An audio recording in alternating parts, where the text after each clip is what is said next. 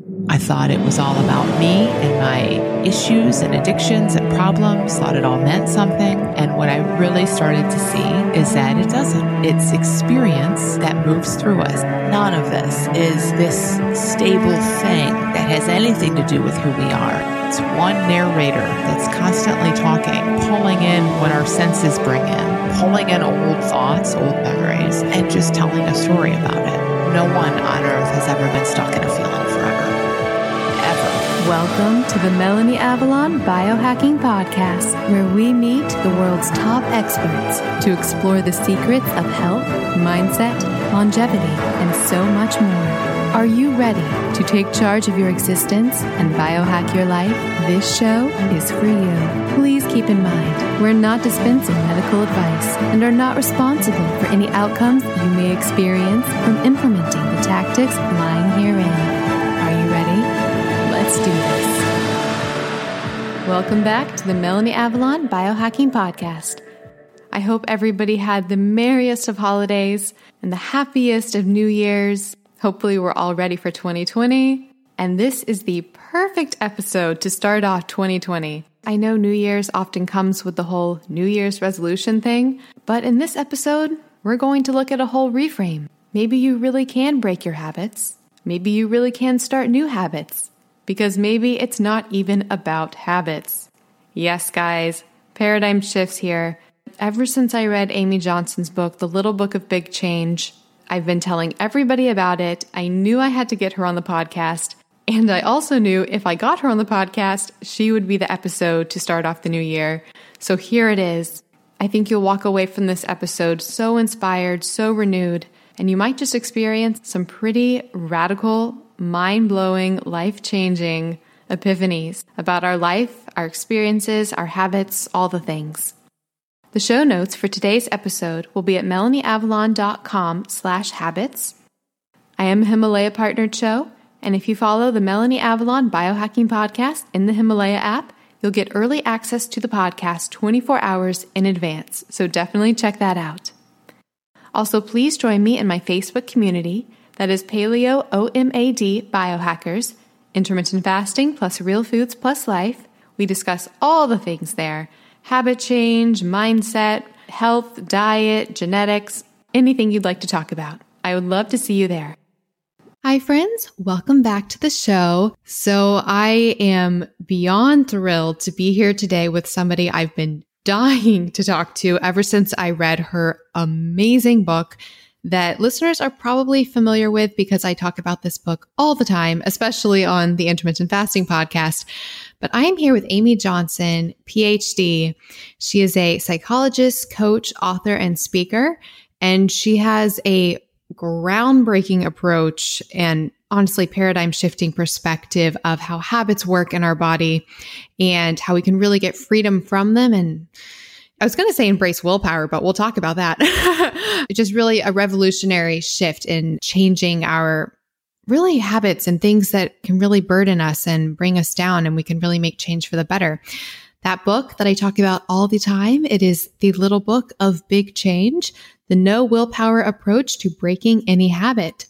So Amy, or Dr. Johnson, thank you so much for being here today. Thank you so much for having me, Melanie, and call me Amy, please. Oh, thank you. You can call me Melanie, obviously.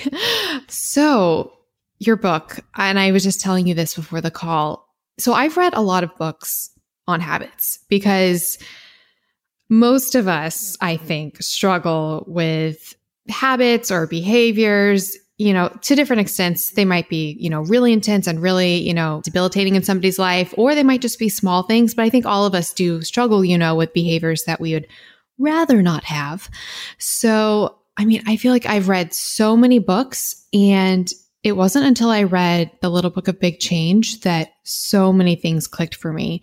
And ever since then, I've just been talking about it left and right. I'm like, do you have any habit that you want to address or urges, which we'll talk about, check out this book. So first of all, just thank you so much for your work. It is amazing. Oh, that's awesome to hear. I'm so glad. Well, so I thought to start things off, so you have a very interesting and relatable history as to why you came to this whole habit world. Would you like to tell listeners a little bit about your personal diet and health history and how that led to where you are today? Sure.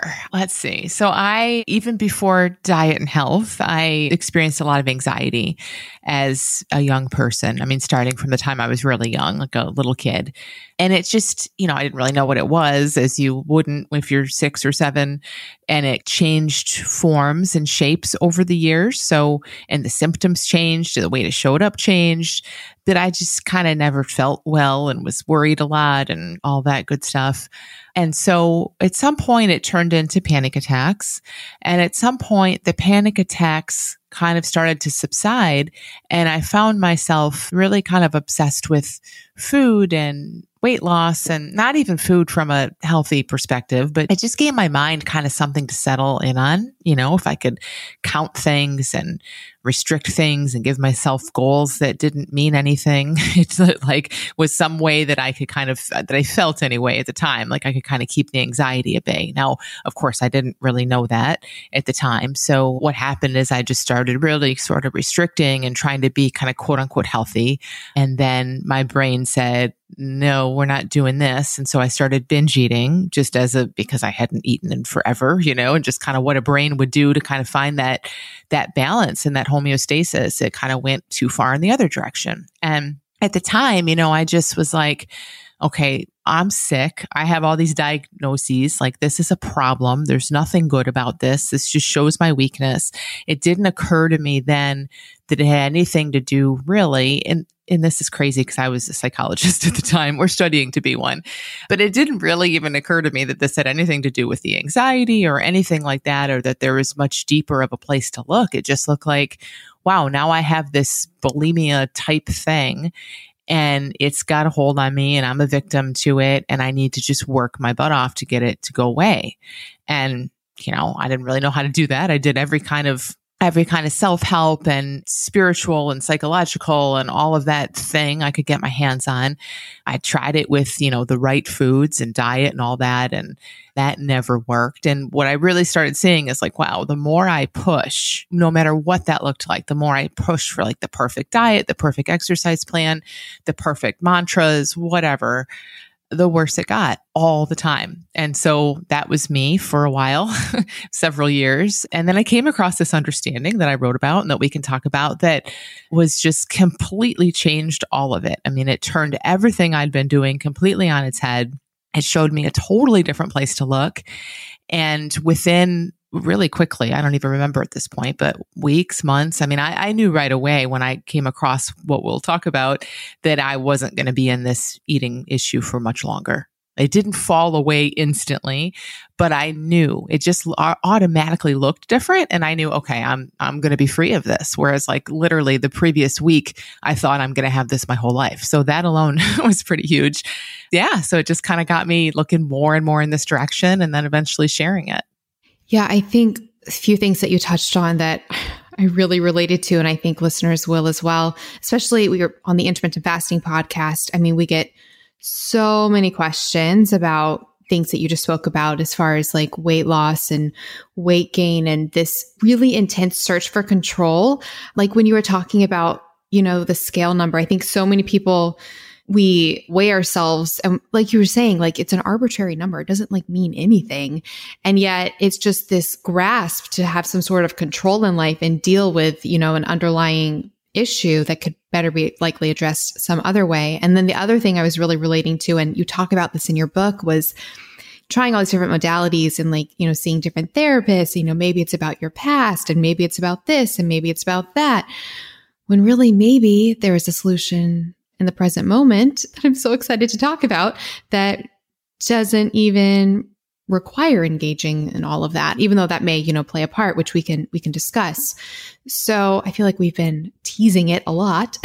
So what was this paradigm shift that you had when it comes to what was the root cause, at least in perpetuating that anxiety and that behavior that you wanted to be free of? Yeah. Well, So I talk about this all day, every day, and have for years now. And it's still really hard to talk about. So I'll just say, like, we'll talk, and we'll uncover it. But just for people listening, especially if you're kind of new to this, don't try to grasp this with your mind as like a strategy or the next approach or what is the paradigm here or anything. Just kind of listen casually, because I think that's how it tends to land best. But essentially, from right now, today, when I look back and kind of remember it from today, I saw a couple major things. One, everything previous was, like I mentioned, okay, I have anxiety. I have a problem. I'm not okay. There's something wrong that needs to be fixed. Now, many people who especially get a little obsessive around food and diet have, like you said, kind of that, it's not even a thing we have, but our mind tends to be more a little controlling, maybe a little perfectionist, maybe runs a little hot, I say, like a car that kind of runs hot, like our mind might kind of run hot a little bit.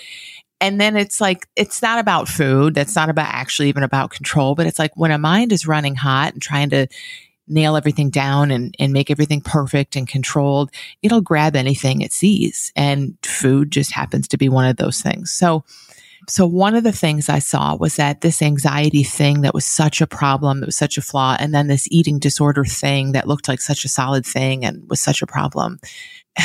It sounds crazy, but I really saw like, wow, that's not a problem I need to go out and fix. Like these diagnoses, these issues, like even my experience, what I ate yesterday, how I feel, none of this is this stable thing that's fixed, that has anything to do with who we are, that means anything in and of itself, until we start to kind of look at it that way and then give it a bunch of meaning. So in other words, like if we could kind of slow it down or look at it in a different way, it was very easy, obviously, to say, yes, clearly I meet the criteria for, panic disorder and anxiety and bulimia and whatever. Because when you look at that really big high level, when you say, okay, how many times did you do this last week or feel this last month or whatever? Sure. You check all kinds of boxes and you can put all kinds of labels on all of us. But moment to moment, I was just feeling stuff, as we are, all of us, always. And what kind of really created the problem, if we want to call it that, the issue, was that in those moments, the stuff I was feeling, I was basically misunderstanding. I thought it was all about me and my issues and addictions and problems, and I thought it all meant something. And what I really started to see is that it doesn't. It's experience that moves through us. And again, by it, I mean everything, every thought, every feeling, every behavior, all of our psychology is this human experience that we're all flooded with for our entire lives. And it isn't as it appears. It isn't as personal or stable or meaningful as it appears to be. Yeah, I think that is such a radical shift in thinking. And do you think then, like if we never had these labels, anxiety, depression, eating disorder, all these diagnoses that we're faced with, I mean, do you think, no, I don't want to say that these conditions wouldn't exist, but do you think things would look like completely different as far as people in society seemingly dealing with these issues if like we never had given a name to them? Totally. And so that doesn't mean that the labels and names are all bad and we shouldn't use them or anything like that. But I think what you're pointing to is really big, that if we didn't have a memory, let's say, and thank God we do, but if we didn't have a memory, for me, like I can remember this in my binge eating days so clearly. If I could just wake up with amnesia, I'd just be there in the moment in my bed in a brand new day, just in life. But I didn't wake up with amnesia. I woke up thinking about every single thing that I'd eaten the day before. I woke up thinking about how I was going to go weigh myself and what I was going to eat that day. And there's absolutely no question that's what created all of my suffering. Like, how could it not? That was it. That was the only problem. Otherwise, I was just a woman waking up in her bed. So memory is huge. And then, yes, like these labels. And again, I'm not saying they're all bad. They have some great we need them in some way, but there's a lot we can understand about them. But without this, like, oh, here's who I am. I'm a person with this issue. I shouldn't feel this way. This is a bad thing. Like, if we didn't have all that, we would just be feeling life, and it would just be coming and going as it does all by itself all the time. And we would just be in this flow of life. We would look very much like children who they don't care if they're in a bad mood or a good mood. Like, they might care. I'm sure they prefer to be in a good mood, but they don't tell a story of like, oh, look at my mood this morning. I sure hope there's nothing wrong with me. Like, they're just in life. They feel everything, and they feel it in huge ways, as we know, and it just moves right through them. And we look at them and say, wow, that kid, they're so resilient. They're so lucky, and we have the exact same design. I mean, we don't outgrow that. But the difference is kind of what you're saying. It's like our memory, our labels, all the meaning. Our adult mind makes that stuff up, and it's been fed to us by society, obviously, too. But it's like it's made up. It's essentially made up. And when we cling to it and don't realize it's made up and treat those concepts and all those labels as if they're real, it totally creates what we're talking about. Oh my goodness, Amy. So I personally struggle with a lot of digestive issues and IBS, and then just the brain in my head trying to make all these connections that, like, oh, I ate this, so it created this. Or maybe if I eat this way, then it'll do this. And I can't tell you how many times I've said to myself and to other people, I'm like, if I could just forget everything that I knew, everything that I've read about what will digest, what won't digest, everything I've been told about what may or may not be happening in my digestive tract, I honestly think my IBS would be gone like tomorrow. And I know that sounds crazy, but it's just so powerful what you were saying, these stories that we tell ourselves and how it just perpetuates so many things. So, I mean, you just talked about like, do you think, do we truly wake up to a blank slate? Like you said, is all of the things that stay with us, is it really just in our memory and our brain? Or I guess what I'm asking is, do you really think there is the potential in any moment for it to be a blank slate? Or are there things so embedded that we just can't escape them regardless? That's a great question. So as you were saying that about your IBS, here's the thing. I agree with you. I think if you had no memory and if like your symptoms, let's not even call it IBS, if like the stuff you feel in your body, the sensations that happen in your body that you experience were neutral, if they just were like, oh, this is happening, that's happening. If it wasn't like it shouldn't be, and this hurts and I don't like it, and all the stories and all the fix-its and all that weren't there, you would just be, I mean, either way, you're just in this fluid flow of experience moving through you, but it doesn't feel fluid and it doesn't change that often because your mind is in there giving it all the judgment, right? Should and shouldn't and all that. And then we focus on it and blah, blah, blah. So without all that, I think we'd still feel stuff, obviously, like things would happen and physically just the machine of your body would do whatever it needs to do. But your experience would be 100% different. And the thing that is kind of there beyond the labels and the evaluation and the judgment is what I usually just call wisdom, but we can call it whatever we want. But it's like just even in the physical, let's say, like the form of our body. We're not even talking anything spiritual or anything yet. Like just in the form of our body. I mean, like it's just full of intelligence. It is an mind-boggling, mind-blowing, like how much intelligence is built in to just our body and how much kind of this natural kind of inclination for it to just sort of fix itself and get through things and move forward and evolve and expand. And the same is true of our mind. Like there's so much wisdom kind of baked into that. So you might wake up and not have all this thinking about what IBS is and what you should do and all that stuff. And you'd feel something and there would be something else there. It's called wisdom. It's like something much deeper than your psychology and your intellect that naturally all the time, even now, moves you toward certain things and away from certain things. So it's like we're kind of being guided through life by the intelligence that is us, by our essence that is us. And then we also have these minds that are full of the memory and the judgment and all that. And they're wonderful. Like, I'm never, ever saying anything bad about the intellect, but it should be kind of secondary. It's kind of designed, to like supplement the intuition and the wisdom and all those natural instincts. But unfortunately, we've, kind of grown up in a society that favors the intellect above everything else. So that's where our mind says, oh, I'll take care of this. I'll get myself out of this mess. And that's what I saw after all those years of everything I tried, ironically, got me deeper into it. And it was just so frustrating. So it's like, wait a minute, I'm smart, I'm resourceful, like this shouldn't be so hard.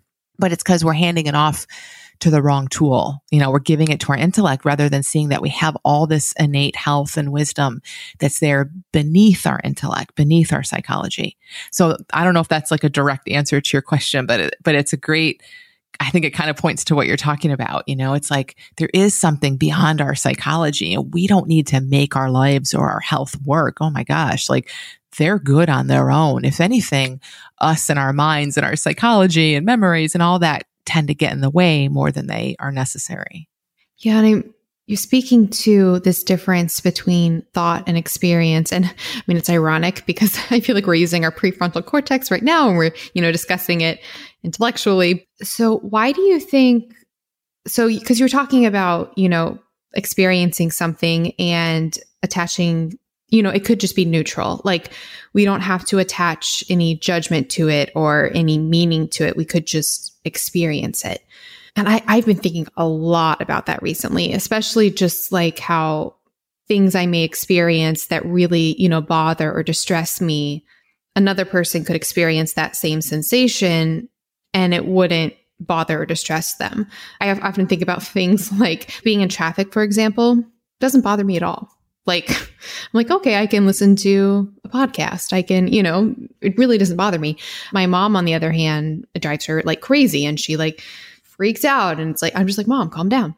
But then I could be in a situation that personally distresses me, like having maybe some digestion issues, and that like distresses me so bad. Whereas another person might have GI issues and be completely fine, like not distressed by it. So I guess, in the ideal world with what you're saying, we reach this place where we can't just experience anything and it would be just an experience. Why do you think for certain people, certain things become so distressing and do get these stories and do turn into this rumination, but they don't for other people? Like, is there a reason for that? There is. So first of all, like we all have stuff that is full of meaning and drives us crazy. And on the flip side, that we get super happy and excited about, like we all have that, right? And like you're saying, it's different for everyone. And I love like even just that really simple example of traffic. Like it really kind of helps us see, even though we deeply know this, but we're so caught up in just the conditioning of how everybody else thinks and how we talk, that obviously nothing is inherently anything. So traffic is not inherently stressful or troublesome in the least. I mean, you have a blast in traffic if you have a good podcast, right? Like there's nothing wrong with it. Same with any kind of digestive issues. And that's like some of these get a little harder for people to see. Same with death. Same with losing your job. There's nothing inherent in anything. So I don't want to say that to people like, I don't know. I want to put that out, like everyone listening, like see what you see in that. But that's just how I see it, right? It's like there's nothing inherent in anything. All of the meaning, judgment, evaluation in literally every single aspect of every moment of everyone's life is coming from our own mind, from our own personal use of like our personal thinking. Now, we all have a mind that works in pretty much the same way. So the purpose of the mind, in part, is to tell stories. Is to give meaning, is to put things on a linear timeline. It wants to know what came first, second, and third, and what's going to happen in the future. And it wants to remind you what happened in the past. It's just how a mind works. And I love, like, I want to write a whole book about that. Like, it's just how the mind works. Because when we can start to see, oh, this is why I get so caught up here, but not over there. Or this is why this pushes my buttons or brings me all this fear. And then these other things don't. It, like, we can just relax around it. And we start to even kind of think it's cute and funny and amusing sometimes. Like, wow, this thing really triggers me. Isn't that interesting?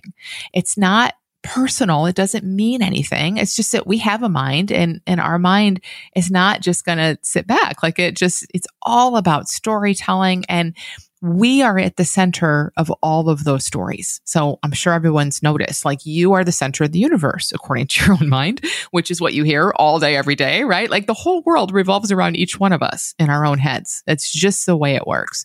So everything that people do, I mean, shoot, like the weather, like everything, it's like all got something to do with us. And that's just because we have a mind that narrates everything with us at the center of that story.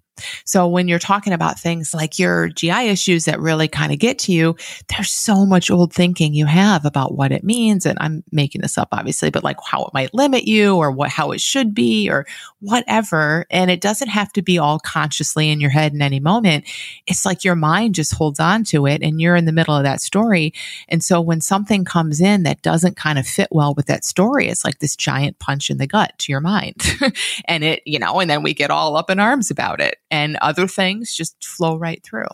Hi, friends. Do you want to come hang out with me and Dave Asprey and so many other guests I've had on the show? You simply must come to the 10th annual Biohacking Conference, May 30th through June 1st in Dallas, Texas. And of course, I have a massive discount code for you guys. I went last year to the one in Orlando, and it was one of the most fun times of my entire life. I met and got to hang out with so many guests that I've had on the show.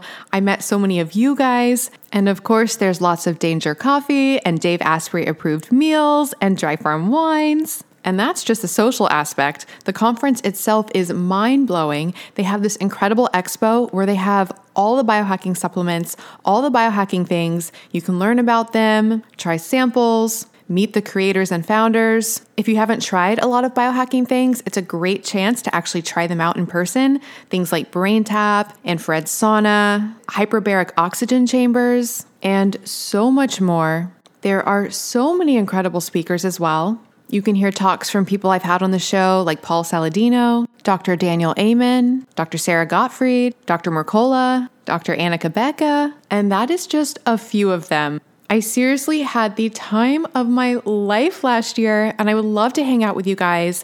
And you can get 35% off tickets. Just go to melanieavalon.com/biohackingconference and use the coupon code BCMelanie to get 35% off your tickets. That's melanieavalon.com/biohackingconference with the code BCMelanie to get 35% off your tickets. This code can be used for general admission or for VIP access. Seating is limited. They do sell out. They sold out last year, so get your ticket now.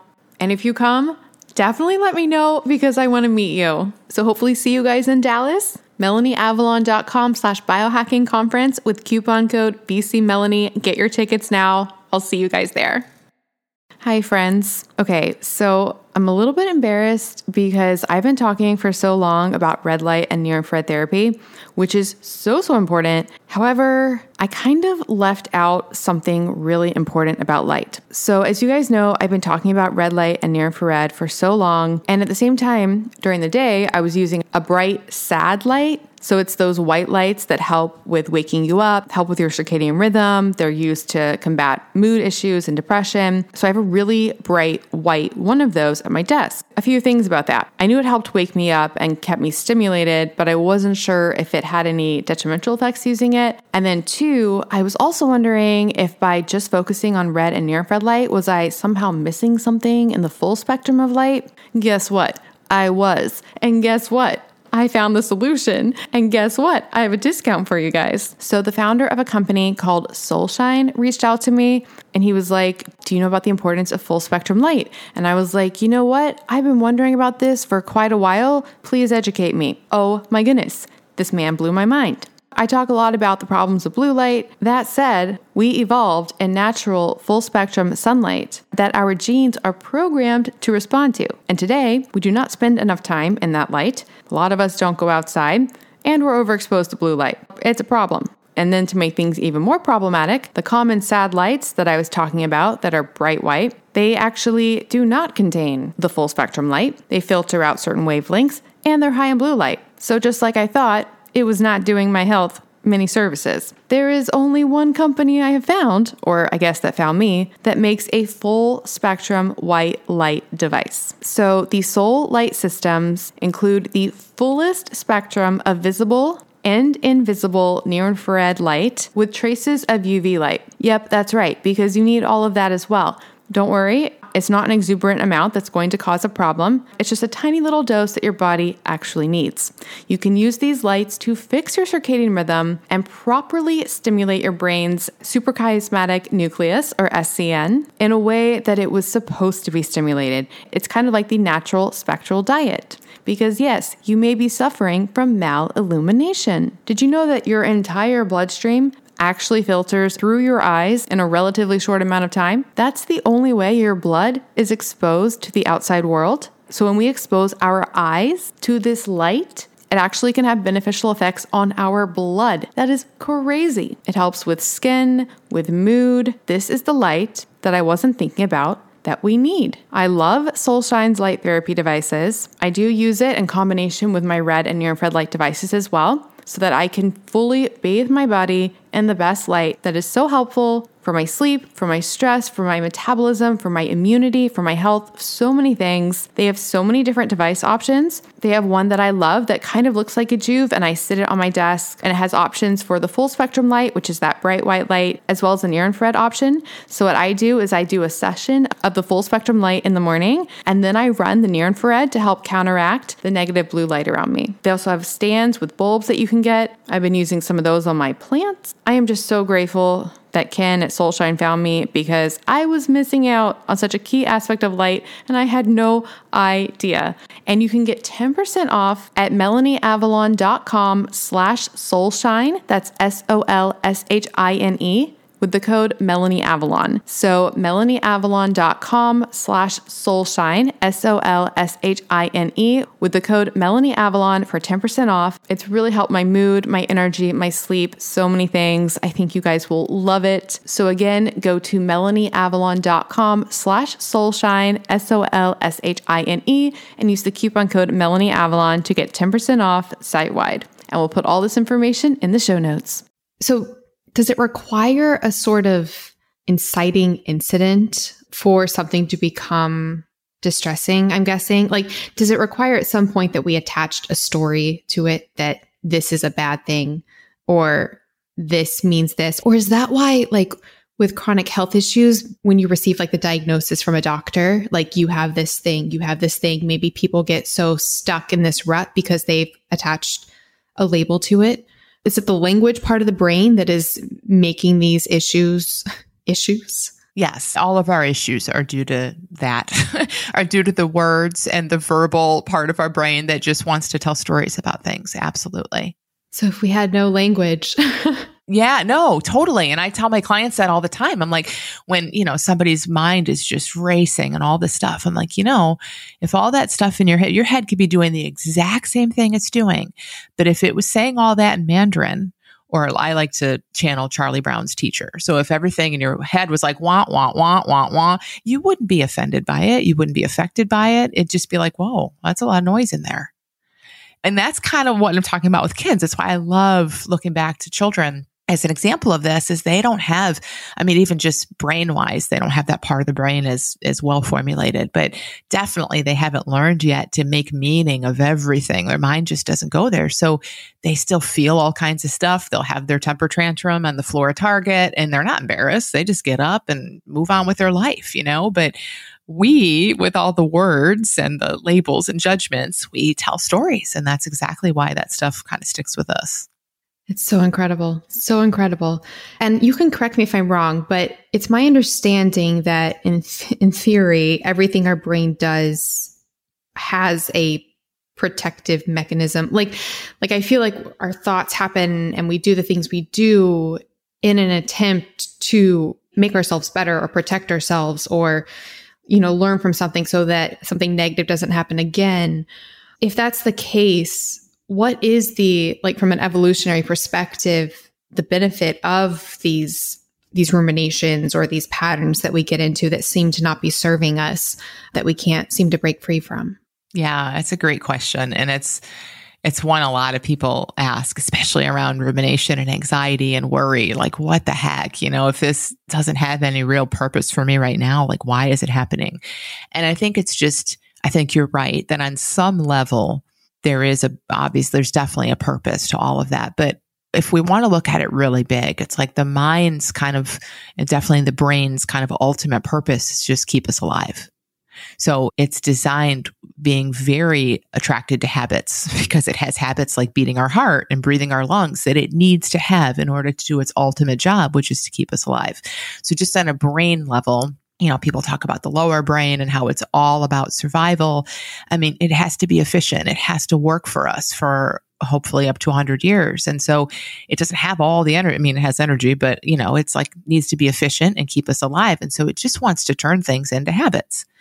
And so our mind in a similar way, like, and again, just hold this loosely. I'm not like a brain scientist and I don't want to get in, I don't think it's that important to like distinguish mind from brain in any kind of definitions, but everybody kind of knows, there's a brain that's an organ.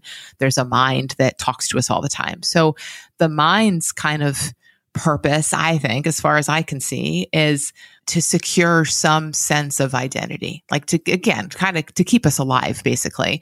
But it's not really keeping us alive so much as it's like telling these stories. It thinks it's keeping us alive, and it's got us in the center of the story. So there's an Amy, there's a Melanie.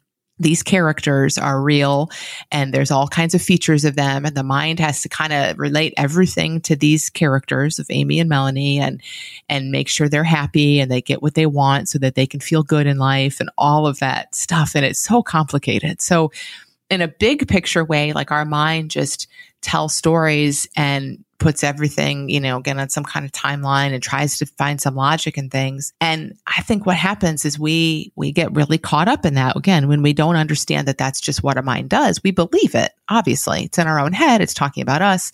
So we get very tied up in that as if it's reality, as if our mind, our narrator is actually telling us about life.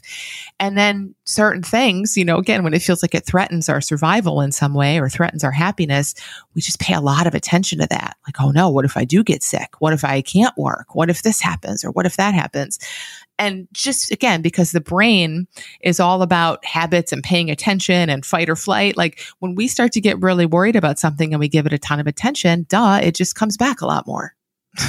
It just does. And then what happens? Because we misunderstand it, we're like, oh, it keeps coming back. Look, this has been here forever. This thought just won't leave me alone. And we kind of think it's even more valid for that reason. So does that make sense? Like it's a very, like it's hard to wrap your head around this, but just kind of see the job of kind of the brain and the mind are just to be in service of our survival. And for the mind, it's really in service of what we think we need in order to survive and be happy and all of that kind of stuff as human beings. And so in that way, it'll just grab onto things, especially things that do scare us or that we've paid a lot of attention to. And it just runs away with those, which is not inherently a problem if we understand how it works. But because we tend to not understand how it works because no one told us, we get really caught up in it.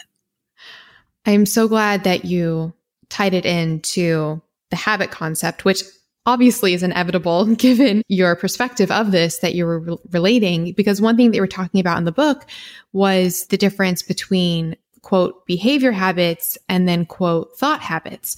And I think people often like behavior habits seem obvious, like, oh, I have this bad habit I want to break. It's this thing I'm doing. It's a habit. But then the thought habits you were talking about being, those are like, like the mental chatter and things like that we have, more like we were talking about in the beginning with like anxiety and ruminations and things like that. So are those actually all in the same category? Are they all habits? If so, do they also have this same root of the brain just trying to take care of Amy, take care of Melanie? Yeah. I mean, I don't really see at the level we're used to looking at them, we could call them all different. And that's what most people do, right? And kind of an old school way of looking at things like, oh, rumination is different than bulimia, then is different than worry, but what we're looking at when we call them all different names is we're just looking at the really superficial part of it, of like how it shows up in the world. And who cares? Because how it shows up in the world is like So you either ate or you didn't eat or you sat and worried. Well, that just comes and goes. It's just the momentary expression of it. Again, it doesn't feel like that because we're used to looking at that as the thing that matters and giving it all kinds of meaning. But if it doesn't inherently have that meaning, if it's like, oh, I did this, I thought that, I felt this, and it doesn't mean anything about us, and it's always in motion, it's always moving, it's always changing, then how it shows up in the world just isn't all that important in the big picture. But what's going on beneath the surface, like behind the scenes, like you said, they're all exactly the same. Because whether you hoard or shop or binge eat or worry or feel depressed or any of that, what's going on is your mind is telling you some stuff and you're kind of caught up in it. You're identified with it. You think it's about you. Like that's the basis of all of this is we misunderstand and get misidentified with our experience. So, okay, that's really exciting actually, because especially for listeners. So basically, I mean, almost any quote issue, and I almost don't even want to give labels to anything now, but anything you may be experiencing that doesn't seem to be benefiting you as far as these thought patterns go, having this, new perspective, there's so much potential for changing how you engage with that, which is so amazing. And so one of the reasons I'm so obsessed with your book. Okay. So making things a little bit more practical or more like, what does this actually look like?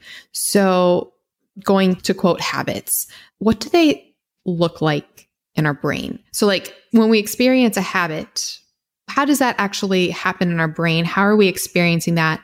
And how can we take note of how we're experiencing that so we can ultimately engage with it differently? Yeah. Let's start off like really huge and kind of see that all experience. So when I say experience, like let's just say it's thought, feeling, behavior. It's anything. I mean, it's experience. It's anything that it's like our psychological experience, right? It's like we smell something, that's an experience. It's just kind of what's coming to life for us in any given moment. If we look at that and say, okay, all day, every day, our entire lives, from the minute we're born to the minute we die, we have this constant flow of brand new experience. Now, it doesn't seem like it's brand new. I know when when we feel like we're stuck in something, but even in a 5-minute panic attack or a 10-minute binge or something, like your, experience is changing. There's new thoughts, new feelings, like everything's always in motion, always fluid. So I think it's really helpful to kind of just look really huge and just kind of almost stop there and say, hey, all of our experience works in the same way. Just like you're saying, oh, wait a minute, I don't think it makes sense to call out a behavioral habit versus a thought habit versus a feeling habit. You're right, it really doesn't.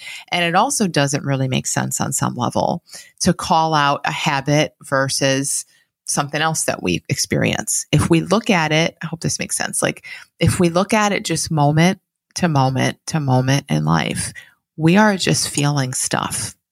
The thing, like we said about your IBS and my former bulimia, like if the thing that makes that a thing for us is this giant label and all this thinking we have attached to it.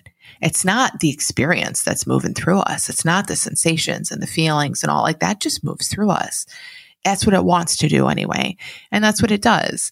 But it's when we come in and give it meaning and think it means something and think it's about us, and then we're trying to change it, that we experience it as recurring and haunting us and being a flaw and all of that. So I'll stop there and we can kind of see, but it's kind of mind blowing sometimes because it's so big and it's so kind of different from what we're used to looking at. But what if an urge and a craving and a thought and a memory and a laugh and a little bit of annoyance and all of that are basically the exact same thing? They don't mean anything about us. It's all experience moving through us. Yeah, it's so big and so mind-blowing, yet so simple at the same time. Yeah, it's so common sense, but it's like our mind wants to grab it. And it's like, no, it's not. This is a problem, but no, it is. It's like the answer can't be that easy. And then the mind goes all off. It's like, it's got to be this. It's got to be, it does exactly what we're discussing. It's so simple. I mean, I love that you just said, I think that's just such a huge thing to look at. life is how we work even, it's so incredibly simple, but our minds don't like that. Our minds are we're super smart. They have all these concepts and ideas, and that's just what they do is they kind of complicate things. And again, that's not a problem. It's kind of cool and fun sometimes, especially if we know that that's what your mind is going to do. So I love just that if you're listening and you're like, can't be that simple, or like, no way, or I would have seen this before, because I hear that stuff every single day on my work. Just consider, oh, maybe that's just what a mind says, but what if it is this simple? Yeah, it's like maybe it is that simple because our mind so naturally overcomplicates everything that's why we never found the simple answer because it would never rise to the surface. I talk about this study all the time now because every time ever since I read it, it just, no pun intended, blew my mind. Are you familiar with the studies they've done in like left versus right brain and like seeing certain objects where only the left brain sees an object or only the right brain sees an object? A little, not very familiar. Yeah. So, I mean, they've done a lot of studies on ever since, I think it started when they were doing studies on like split brain patients. They wanted to see how splitting the hemispheres of the brain actually affected various behaviors in people. But I won't go into like all the crazy details of the study, but I'll put a link to like some articles in the show notes for listeners. But basically the idea was that when they set people up so that only, because like the language part of our brain is like our left brain, and then the right brain is more of the like the motor control and things like that.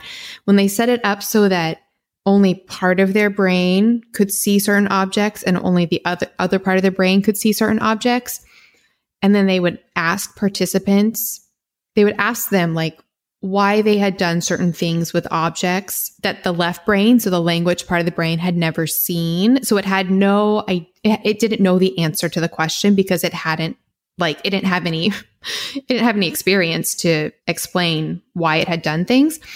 The participants would actually just make up stories that they remembered.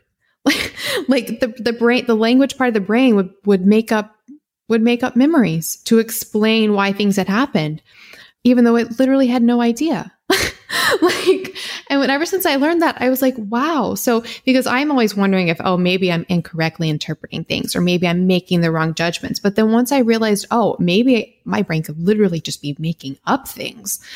That was such a paradigm shift for me. I think that is gigantic. Like that is essentially the essence of everything I'm talking about. It's like, if we can see that we have this narrator in our head, our mind or brain, whatever we want to call it. And it does exactly what you just said. It's just constantly making shit up.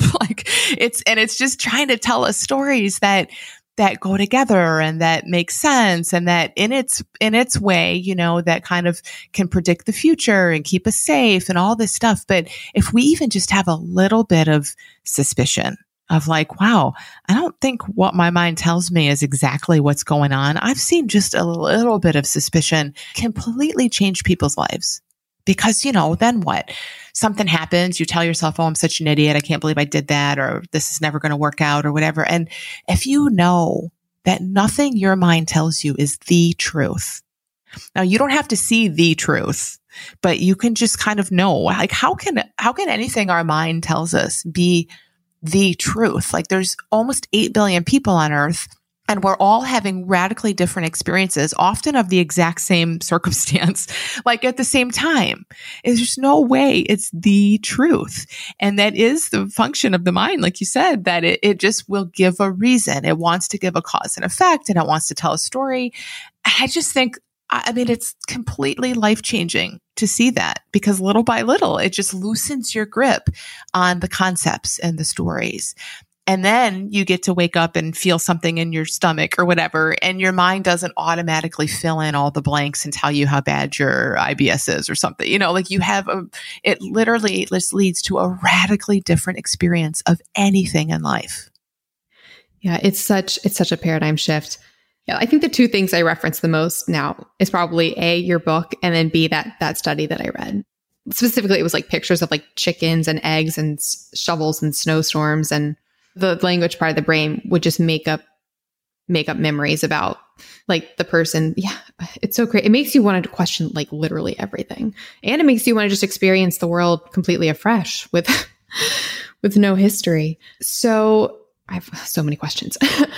So one question I do have though is, so we can say all of this, we can have this understanding, okay, maybe my interpretation of an event, maybe it's not the way it is. Maybe I can just experience things without all of this drama or meaning, so we can have this idea, but still, can we, because a lot of people will say that we can have this idea in our heads, we can have like an understanding in our quote prefrontal cortex, but that it won't, if in our cells, like if deeper in our brain, if we have a different idea or a different view or like a fear or a stress or a trauma or an anxiety, can we really quote, I don't want to say talk ourselves out of it, but can we have a paradigm shift in our thinking part of our brain and address something that might be deeper within us?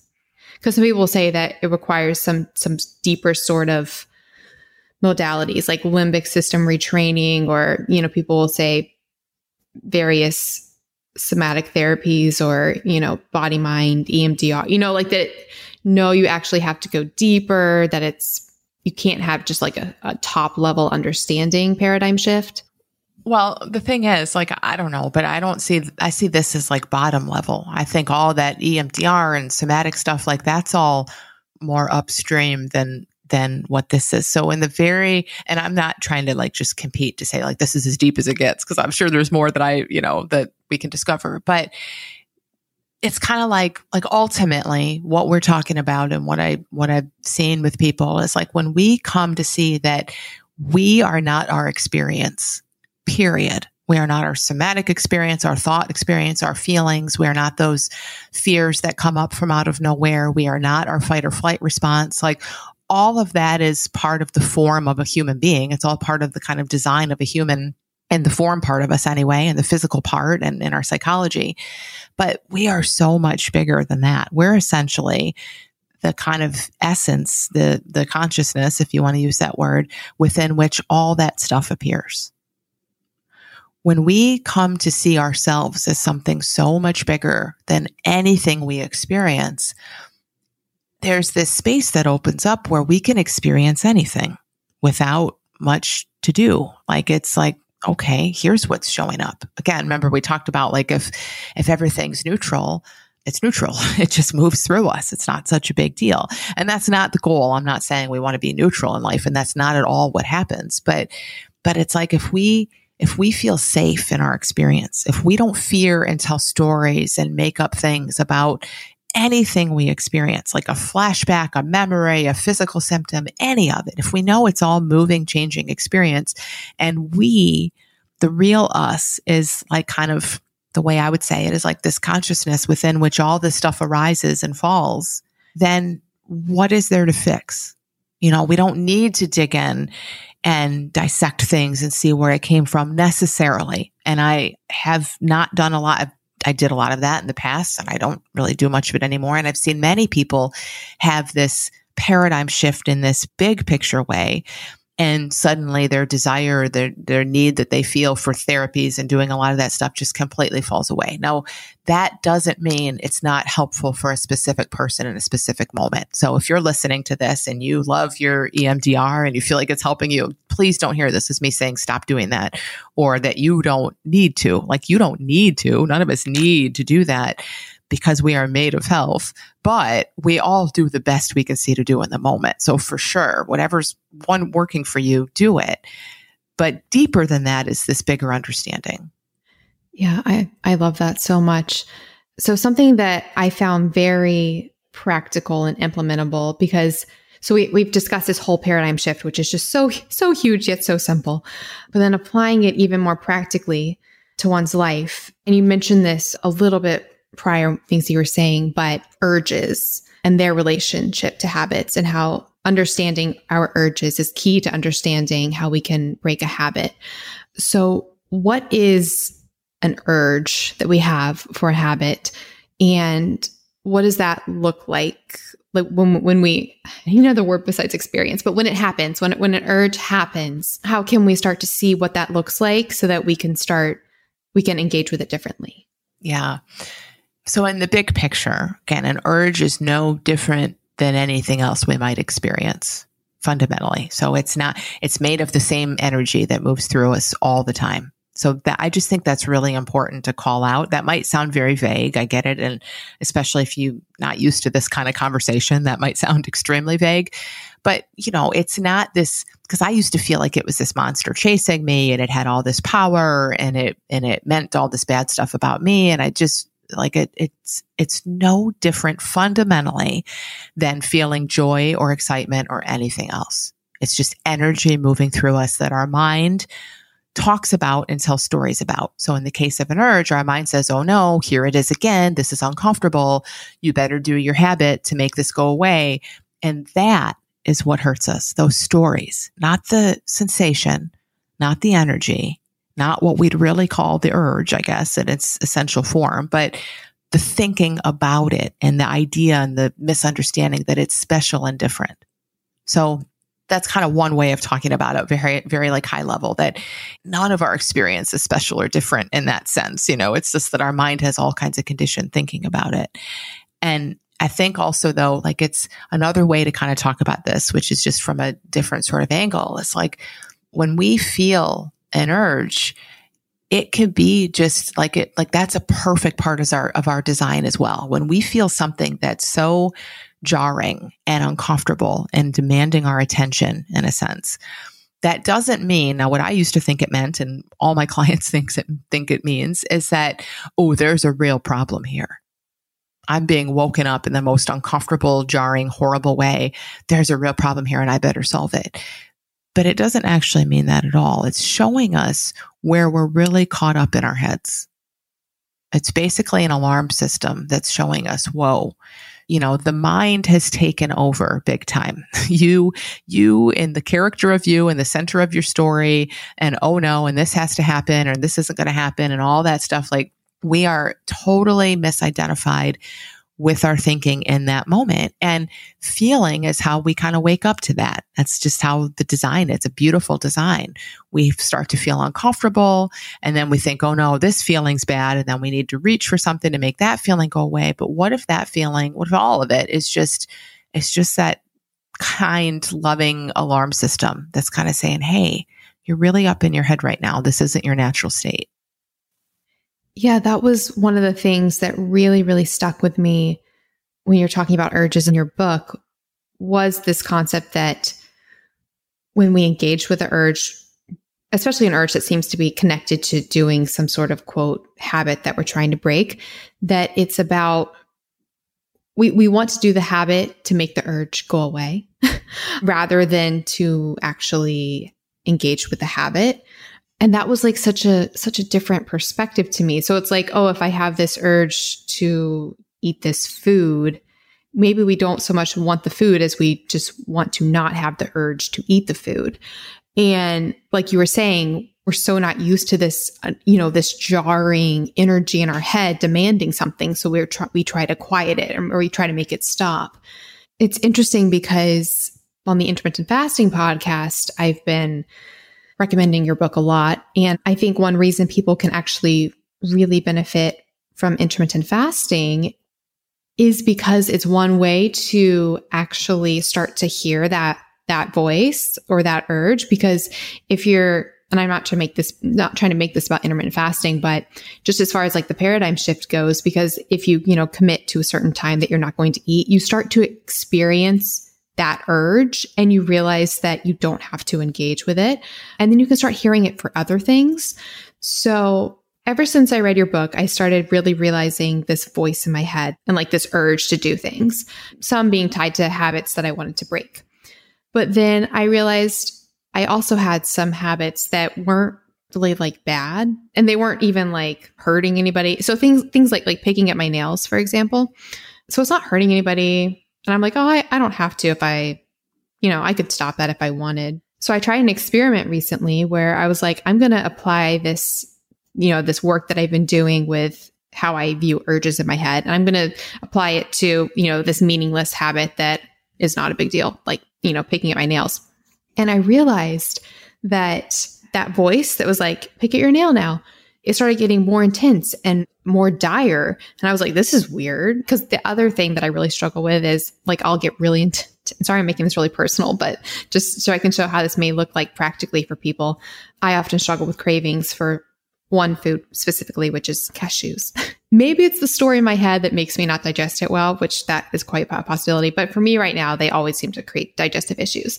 So that's something that I like to address. And like I experience the urge to eat it and I can like apply it to that. So I tried applying that mental technique to this picking up my nail situation. And I was so surprised because the urge to do it got more intense and more intense. And I was like, this is so weird. And I started realizing that it was, in a way, the same voice in my head that would tell me to like eat some cashews, or like the same voice that would tell me to do other things.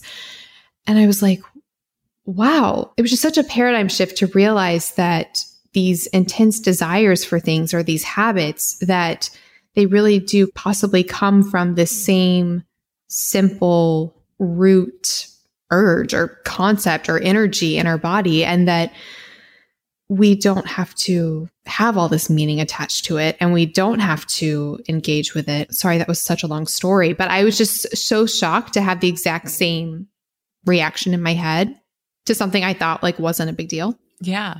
Well, it is all the same though. I mean, it's so cool. You're totally right. There's one narrator in there. It's never about the nails or the cashews or anything. It's never about the habit. It's never about anything out there. It's one narrator that's constantly talking and then pulling in what our senses bring in, what we're seeing and smelling and what's around us and whatever, like pulling in old thoughts, old memories, and just telling a story about it. And so when we do experience these urges in the moment to engage with these habits, does it require willpower to not engage with them? Because I think that's what a lot of people might be thinking right now. They're like, okay, so this urge is not me, and that's great. I cannot have identity attached to it. That's great. I cannot have drama. So I'm just going to have to use willpower to not engage. Why might that not be the best approach? Well, if we really see, and even by really see, I mean even just like a fraction of a percent, if we really start to get a feel for the fact that we all just have a narrator in our head that talks about stuff, and that it's not demanding what, like it does, it's not about what it's demanding. The stories are not as they appear. Like we have everything we need. When our mind is quiet, no one has a craving or an urge for anything. We need nothing at all. When our mind is quiet, we are completely at peace, at ease, and there is nothing needed or wanted. When we really start to see things at that level, you just start to see, so every time it looks like I need something or want something or a little habitual thoughts coming up, it's just our psychology. That does it. Like that's, I mean, and it's huge. Again, this is another one that's like, that can sound so simple that people will not hear that at all. But eventually they will. Like that is gigantic. When we really start to see that for what it is, it wouldn't even make sense to use willpower to overcome something or fight something or talk ourselves out of something, because it's all made up to begin with. It's like talking yourself out of being afraid of the shadow on the wall that looks like a monster. When you're 3, you might need to do that. When you're 33, hopefully you know what a shadow is, and you're not going to sit there and talk yourself out of, oh, it's not going to get you. It's over there in the corner. Like, you know what it is. So that's what we're going for here. Like, and it's huge. In the big picture, it changes every aspect of your life. It's like seeing that what our mind talks about is not the way it is. So like in your cashew example, this is really kind of big, but like, do you even like them? You might think you do. You have the experience of liking them perhaps, but just to kind of consider this, like, what if this whole thing of like, ooh, cashews, they sound good. Oh, can't have them. Like you're kind of onto, like you said, right? Like that's all just this big story. There's nothing about the stupid nuts that have any power over you that you even love or don't love or anything. They're just matter. There's nothing to them. But our psychology is so big and we're in the middle of it, and with so much, it's all brought to life in such a way that we get so wrapped up in it. I'm like just sitting here thinking, I'm like, but I love cashews. And then I'm like, but do I? Like, oh my goodness, if you could hear the dialogue in my voice right now. See, sorry, let me just say, because this is huge. I love this topic too, of like preferences and stuff too. Like, you have the experience of loving them, but I think even bigger than that is why. Like, where's that experience coming from? So I had the experience of loving all my old binge foods, and, you know, even though they made me sick 2 seconds later, like, but what is that about? I mean, I think in large part, no, I'm not, again, I'm not saying you hate cashews or that you're neutral about cashews, right? I'm sure you enjoy them to some extent, but it is really fascinating to see how our mind tells us what we like and what we don't like. I mean, my son, who's 7, like, he'd convinced himself that he hates cinnamon rolls, and he had never had a cinnamon roll in his life. He had never eaten one. And he's like, but he's super picky eater. Like, he just tells us what he likes and doesn't like before he's tried any of it. So he's like, no, I don't like those. I don't like them. We're like, are you sure? I don't think you've had one before. He took like a little corner of a cinnamon roll taste, and you could see his body just like melt. He's like, oh my God, you know, but then he's like, I don't really like it. Like, he's trying so hard to keep his idea of it. But, you know, like, our mind tells us what we like and don't like. And when you have all this thinking about anything, you know, it's like, we do experience that, but it's more conditioning than like, I don't, again, just play with this for yourselves and kind of see, you know, it's more conditioning, I suspect, than any kind of true preference or true liking. Well, it's really interesting. I was actually thinking about this sort of last night. I was at a restaurant and they had a dessert tray with like 7 different options. And in my head, I was like, well, obviously everybody would want the red velvet cake because that's just obviously the best. And then like one person picked like a cannoli. And in my head, I was like, who likes cannoli? Like, that's not even. And then I started thinking about, like what you're talking about, like what is a preference? What is a like? What does determine that? So yeah, when you start thinking about things, you really do realize what we're saying, like the stories about everything. And preferences are like tied, especially food preferences and stuff. They're so tied to old memories. And, you know, it's why, like, especially now around the holidays, people eat stuff they would never normally eat because it's tradition, or because like grandma fed you fruitcake and now you eat it and, you know, you think you like it or whatever. What you're liking is the thoughts that come up. That's all, because that's what we feel is thought. So what you're liking is the thought, much more so, I think, than the food.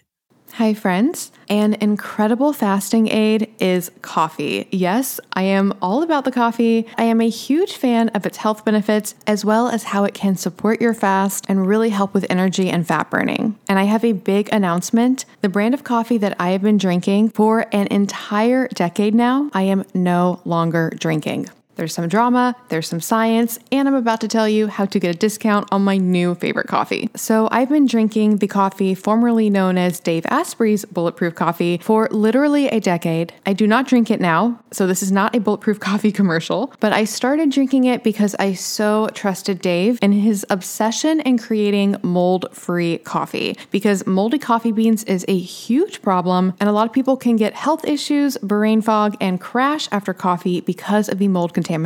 Dave has been talking about this for so long, so I really trusted him, and I would drink Bulletproof Coffee, which I absolutely loved, and loved that it was mold-free. Then there was some drama. Dave sort of got kicked out of Bulletproof. He might be going back. There's a lot of stuff going on with that. Follow him on Instagram if you want to learn more about that. He even talked about it at the recent biohacking conference. But in any case, drama aside, he can no longer speak to Bulletproof Coffee as to whether or not it is mold-free, and he ended up making a coffee even better than Bulletproof Coffee, and it is called Danger Coffee. And friends, I love it. It's the first coffee that is not only mold-free, but actually can help you re-mineralize. Yep, that's right. Danger Coffee contains a patent-pending formula that actually re-mineralizes your body with more than 50 trace minerals, nutrients, and electrolytes. On top of that, it is super clean. I know people like to see organic labels. Friends, I have learned so much about the certification industry, and honestly, the best of the best is finding people that you trust who do extensive testing and third-party certification. That's what I do with my Avalon X supplements, and that's what Dave does with Danger Coffee. So with Danger Coffee, they use a process that far exceeds government and industry standards, and it is third-party lab tested, so you can rest assured it is free of mold toxins. As for the flavor, Dave selected these hand-picked, farm-direct beans for their quality, their superb flavor, and their elevated performance. I love the taste of it. It's much richer and more nuanced than Bulletproof coffee. It's honestly one of the best coffees I've ever tasted, and it's so exciting to know that when I'm drinking it, I'm actually helping to remineralize my body. So that's right, if you want your coffee to contain antioxidants, anti-inflammatories, micronutrients, and help optimize your fasting, you want Danger Coffee. And of course, I have a discount for you guys. You can go to melanieavalon.com/dangercoffee and use the coupon code MelanieAvalon to get 10% off. Again, that is melanieavalon.com/dangercoffee with the coupon code MelanieAvalon for 10% off. This is my favorite coffee. Like I said, it takes some really good coffee and convincing biohacking health reasons to break me from my 10-year decade Bulletproof coffee habit. But sometimes you just gotta upgrade. And by the way, this would make epic presents for people. This can just become your go-to present. Not only will people love it, but you'll be helping their health as well. Everybody wins. melanieavalon.com/dangercoffee with the coupon code DangerCoffee. Hi friends. So I'm sort of haunted by clothes. If you follow me on Instagram, you probably know that I love wearing all the new clothes all the time. And I know that that is not really sustainable and not good for the planet. That's why I am thrilled that there is now a way to get all of the clothes with none of the waste. And I'm going to tell you how you can get unlimited clothes with no waste for a month for free. That's right, I now have a website for both myself and you guys where you can get free unlimited clothes with free shipping, free exchanges, nonstop from all of the hottest brands, and it is so incredibly easy. It's called MelanieAvalonsCloset.com. We have so many incredible brands, including my favorites like BCBG, Calvin Klein, and so many more. Think like 100 brands. There are so many options. And the way it works is when you get a subscription, you search through the clothes, pick what you want. They send it to you with fast, easy shipping. You wear it as long as you want. And then when you're ready for more clothes, you just drop it off in their prepackaged envelope and get your next round. It is so incredibly cool. They have multiple plans. The starter plan gives you 2 pieces at a time. Friends, I actually have a little secret hack. Don't tell them that I told you this. When you get your 2 pieces, you can actually immediately go into your account, click return, and they'll go ahead and send you the next 2 pieces. So technically, you can have 4 pieces at a time. You also have a cool virtual closet that you can keep stocked with everything you eventually want to order, so you never miss out. And if you really like something and want to keep it, you can opt to buy it at a massively discounted price. Friends, I'm obsessed. This is finally the answer to wearing all the clothes all the time with none of the waste. Oh, and of course, one of my major reservations was the cleaning compounds that they use on the clothes, because yes, it is dry cleaning, which normally makes me nervous, and they don't say this on the website, so I reached out to them, and I was like, hey, what's going on with the cleaning? What do you guys use? Because I can't promote this if it's just normal dry cleaning. And thankfully, they let me know that they do not use any detergents, fabric softeners, or chemicals that are harsh. Everything is professionally dry cleaned or laundered with detergents that are free from dyes and scents. It's all gentle and it uses low temperature cycles. So yes, we are good on that front as well. It is the coolest thing ever. And you can try it free for a month. Yes, completely free. Just go to MelanieAvalonsCloset.com to sign up. Free clothes for a month. After that, their plans are super affordable. We're talking honestly, an entire month is less than the cost of typically what would be the cost of one dress. And I am not kidding. That's right. Unlimited clothes for less than the cost of one outfit. I'm just so thrilled to bring this resource to you guys. I can't wait to hear what you guys think. So again, get free unlimited clothes for a month at MelanieAvalonsCloset.com. That's MelanieAvalonsCloset.com for all of the clothes, none of the waste. And definitely share your pictures and tag me on Instagram because I want to see all the fabulous things that you guys are wearing. That's MelanieAvalonsCloset.com. Hi, friends. One of the most valuable things that I do every single night of my life is my infrared sauna session. The brand that I use is Sunlighten. I did a lot of research on infrared saunas before deciding on them. Their saunas are so high quality, they're low EMF, and what I really love is they have a solo unit. That's what I have, and it's really great if you live in a small apartment, might be moving. It's just really an amazing investment, and they have incredible deals and offers on it right now.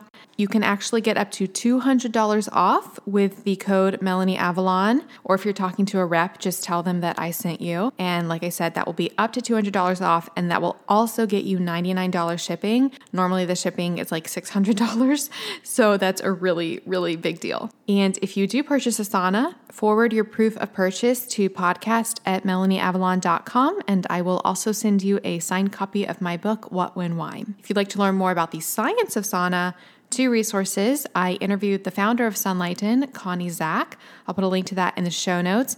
And then I also recently did an epic blog post all about the science of sauna. I will also put that in the show notes. All right, now back to the show.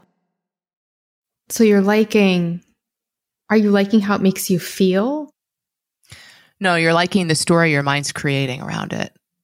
I guess we see that so obviously in, studies on rodents or people as well, like who have habits, and you start experience, the dopamine release before even engaging in the behavior.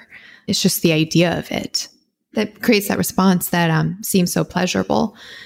So I'm trying to make this like really practical for listeners. I'm actually going to air this purposely the closest date to the new year. So start the new year with this new perspective. So let's say that somebody has a habit, like, I'm not going to do the cashews because that seems very specific to me, but let's say somebody's trying to break a habit like snacking on candy for their health. So that's why they want to change that. So when they experience the urge to have the candy, so like in that moment, so they just try to realize, okay, this is an experience. I don't have to engage. I don't have to have the candy. Practically, what should they do at that moment? Yeah. So I'll tell you ideally what they might see in that moment. But the thing kind of about this too is it's a much bigger exploration than a strategy for in the moment. So all the time, of course, people say, well, what do I do in the moment when I want the candy? It's not a strategy. So there's nothing I can say like, do this in the moment and that's going to help. But what tends to happen, and again, this is so hard for us to get our heads around, is like I enter into these conversations every day with people who are trying to break habits, and we're not even talking about what to do when the candy hits quite yet. We're talking about the kind of stuff we've been talking about so far, right? Like who we are and how our experience works. And as people kind of come to see more and more deeply, like, oh, my mind is just a machine. Like it works like a machine. It just goes on repeat. That's why that's all around these habits, right? And it's very conditioned, and it tells me stories, and it says, I love candy and I always have candy at 4:00 and all this stuff. And I deserve the candy and it's not so harmful and all that stuff. Like people come to see all that stuff in their head that we can turn into Charlie Brown's teacher voice and it would mean nothing, but because of the words and the labels and all that, like it feels meaning. They come to see that as like, oh, there's my mind going on the candy thing again. So automatically, like before we get to even what do you do in this moment? Like just by kind of exploring some of this, like things just look different. And often it's things you can't predict, like all the time, the candy thing still looks like a thing, but then maybe like their relationship is totally different or other things fall away because again, this all applies to everything. So already it's like the battle with the candy. They're seeing in this example, like they're seeing, okay, it's nothing I have to fight. It's not, and it's just my mind on repeat. How do I know? I might not even like the candy as much as I think I do. So that kind of helps a ton. That goes a really, really long way, sometimes all the way. And then, in a moment, what can you do? Well, we can only do whatever we can see to do in that moment. But often how things start showing up for us in that moment is kind of some of the stuff you said, right? Like, oh, look at that. Isn't that interesting? It's not like I need candy now so much as, oh, look at my mind starting to talk about the candy. Oh, kind of like just like you said with the intermittent fasting, like how your mind's like, oh, yep, I decided I wasn't going to eat until 1:00. Here it is 11. Look there goes my mind telling me I need food right now. But you see that for what it is more and more. So there's space for that. So you can feel it and it doesn't feel as gripping and it doesn't really occur to you to fight it because it's like, oh, I see this. It comes, it goes. It's not me. So it's very much kind of what you described. And I had that experience myself starting intermittent fasting over the summer where I was like, wow, this is amazing for what I teach. Is that, like you said, exactly. It's like we just get that experience of feeling stuff come up, sometimes louder than ever, but you come to know more and more of what it is. And it just requires less of an attack in the moment because you see it and you experience it differently. Yeah, it's such a paradigm shift. And like one thing you talked about in the book was that while we are experiencing them, like these urges, that eventually they will go away, which is also very freeing because I think it can feel like if you don't engage in the habit that makes the urge seemingly go away, that it will never go away. But you were saying, no, eventually it will go away. Do you think there's like a benefit to, because I know so something that I've heard before people will do is like, they'll like actually time it to like show that after a certain amount of time has passed that it changed. I don't know if you see any benefit to that at all. Well, I think it's individual. I think what you're saying is so beneficial to see in the big picture. Like we've never, ever, no one on earth has ever been stuck in a feeling forever, ever. Like there's no documented cases of that amongst human beings ever. Like our feelings and thoughts try to change. And I often tell people like, if I offered you $10 million to hold on to a thought or feeling for, I don't know, a half hour, you couldn't do it. Your mind wanders, feelings change. Like it's just the way they work. They're like weather, right? Like weather changes. We don't get to hold it in place. And we miss that. We miss that when it comes to our feelings because we're so afraid of this feeling. We're staring at it and we're like, see, I'm staring at it. It's not changing, but it's not changing because we're staring at it. So happy you brought up the weather. That was actually one of the things that really, really resonated with me was when you said that like our true nature, our self is like the sky and that it's not affected by the weather, that the weather changes, but the weather doesn't actually touch the sky. So like the weather would be the experience and it is ever changing, but behind all of that is the sky, which even when there's a thunderstorm during the day, actually the sky is still blue and clear behind the thunderstorm. And that was just so beautiful to me and really resonated with me because it made me, realize, okay, like anything that I'm experiencing at any point, that's not me. That's just my experience because it's happening now. Like you said, it can't stay like that forever. I mean, I don't know. I don't like using the word can't, but it can't. It's a force of nature. I mean, nature doesn't just sit still. It just doesn't. And we're nature too. So here's the cool thing about this weather metaphor. This is like it's a nice metaphor. I mean, it's a great metaphor and it's helped so many people because it's just so concrete. We know it, whatever. Like we know the weather changes, but really kind of like take it an extra step and consider like it is so much more accurate than it even seems. I mean, we as human beings are part of nature. Just like a tree grows from a seed, we grow from a seed, we grow up, our form is constantly changing and deteriorating from the minute we're born, really just our form, right? This essence that grows us and lives us is always there. It's never touched. That's like the blue sky beyond the weather. Like we as human beings are nature. So it's mind-blowing I know I've said mind-blowing like 50 times in this conversation, but it is. It's mind-blowing to really look at that as literal, like beyond just a nice metaphor. I mean, literally, what if our thoughts and feelings and everything moving through us is exactly like weather moving through the sky? What if there is some God or some bigger intelligence looking down saying, look at these silly humans. Like they're fighting their weather. They're doing all their rain dances. They have all their superstitions and they're telling all these stories about what the weather means. Like it's all about them and they need to fix it and it's wrong. And that's what we do. And that creates all of our suffering. So if we could really kind of see our experience, and I don't know that we ever really will, because that's pretty huge, but really, really just even 1% more, that our psychological experience is a lot closer to the weather than we even see that it is, like how it operates. I think it's just amazing.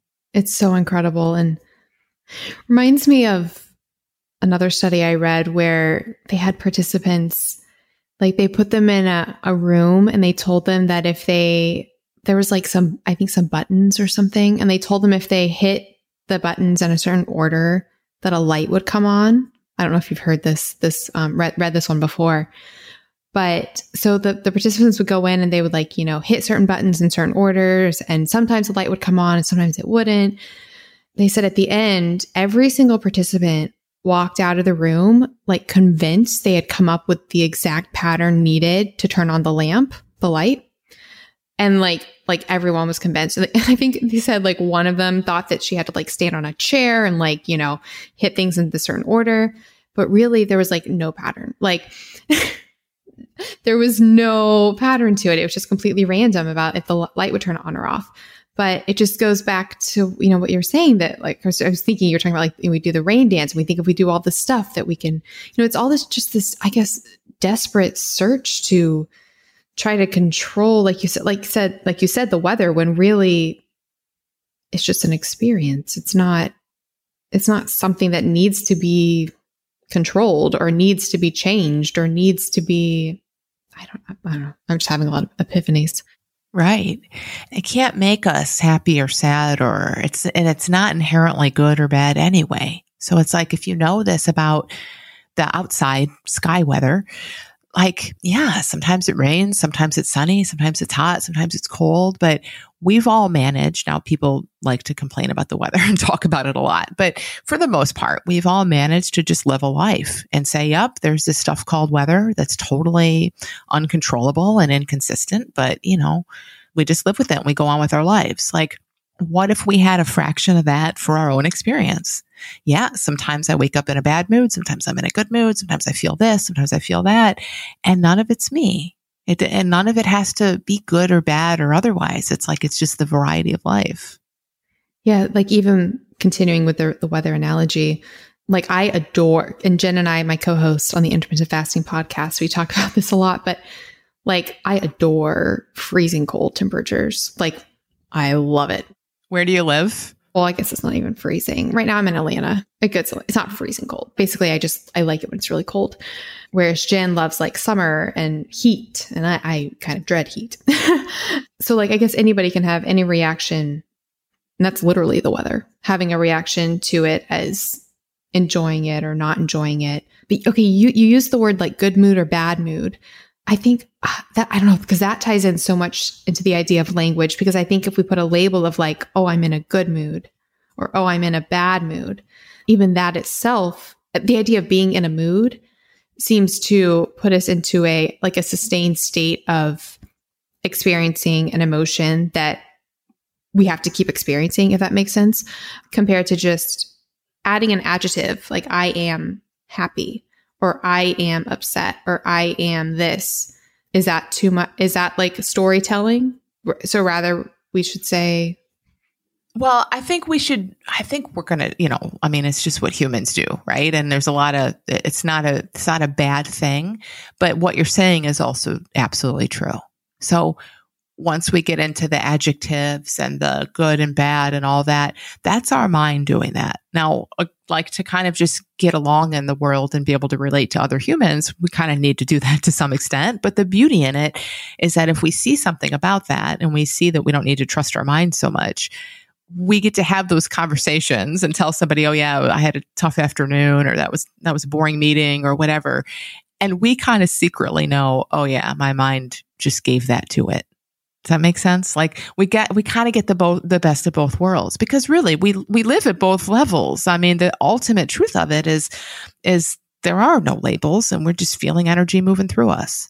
And it's also true as human beings that we experience things that our mind will always call good, bad, moods, all that other stuff.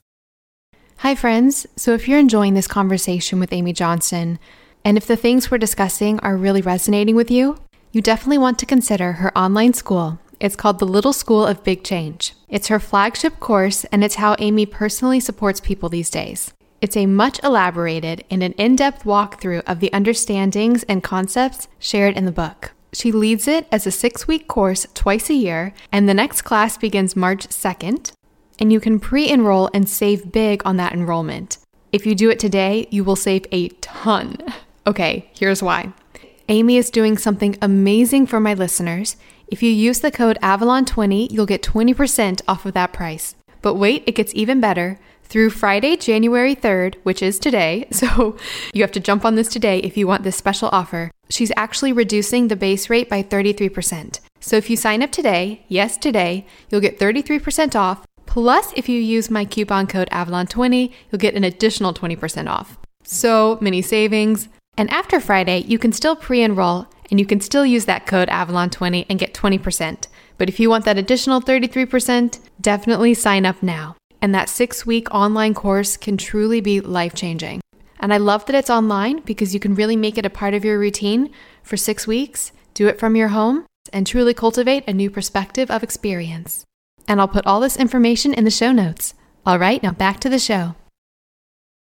Bringing it still again back to the habit concept, but some people might feel like they're stuck in a rut of engaging in some sort of behavior pattern, be it an actual I shouldn't use the word actual, but be it a behavior habit or a thought habit. Does it matter the length of time that they've been seemingly stuck in this rut as far as to how, quote, quickly they could stop engaging in that pattern? Because I mean, some people, might say, yeah, that's other people, but I've been struggling with this issue for 5 years. So I can't just make change tomorrow. Like, it's going to take longer. Does it have to take longer? No. So, I mean, I've seen people in habits for 40, 50 years, and they have an insight and they see into this and things fall out. Like, I have a woman on my podcast next week that had a food related habit for 40 plus years, and it was literally gone in an instant. Now, I'm not saying that's the norm, but here's the thing, like that, for sure that happens. It happens more often than we think it does. It's also not the norm, if that's the right way to say it. It's not as rare as we think it is. But so it doesn't have to take longer at all, but it often does because we think it will. Does that make sense? Like, because of what you just said, like, because we say, oh no, but I've had this one for this. All that is more thinking. And we hold the expectation, oh yeah, no, I'm going to have to work at mine and mine's different. And so we prove ourselves right in a sense because we hold on to that thinking. Yeah, I think a lot of people are going to have that exact response. I'm different. It's different for me. There's again, it's that whole voice. But I think this comes in a lot with, especially with it, like, quote, things that are labeled actually as addictions. They'll say, no, I'm literally addicted. So there's that. Or if it's something like a rumination surrounding a chronic health issue, because then it's like, no, there's actual physical pain.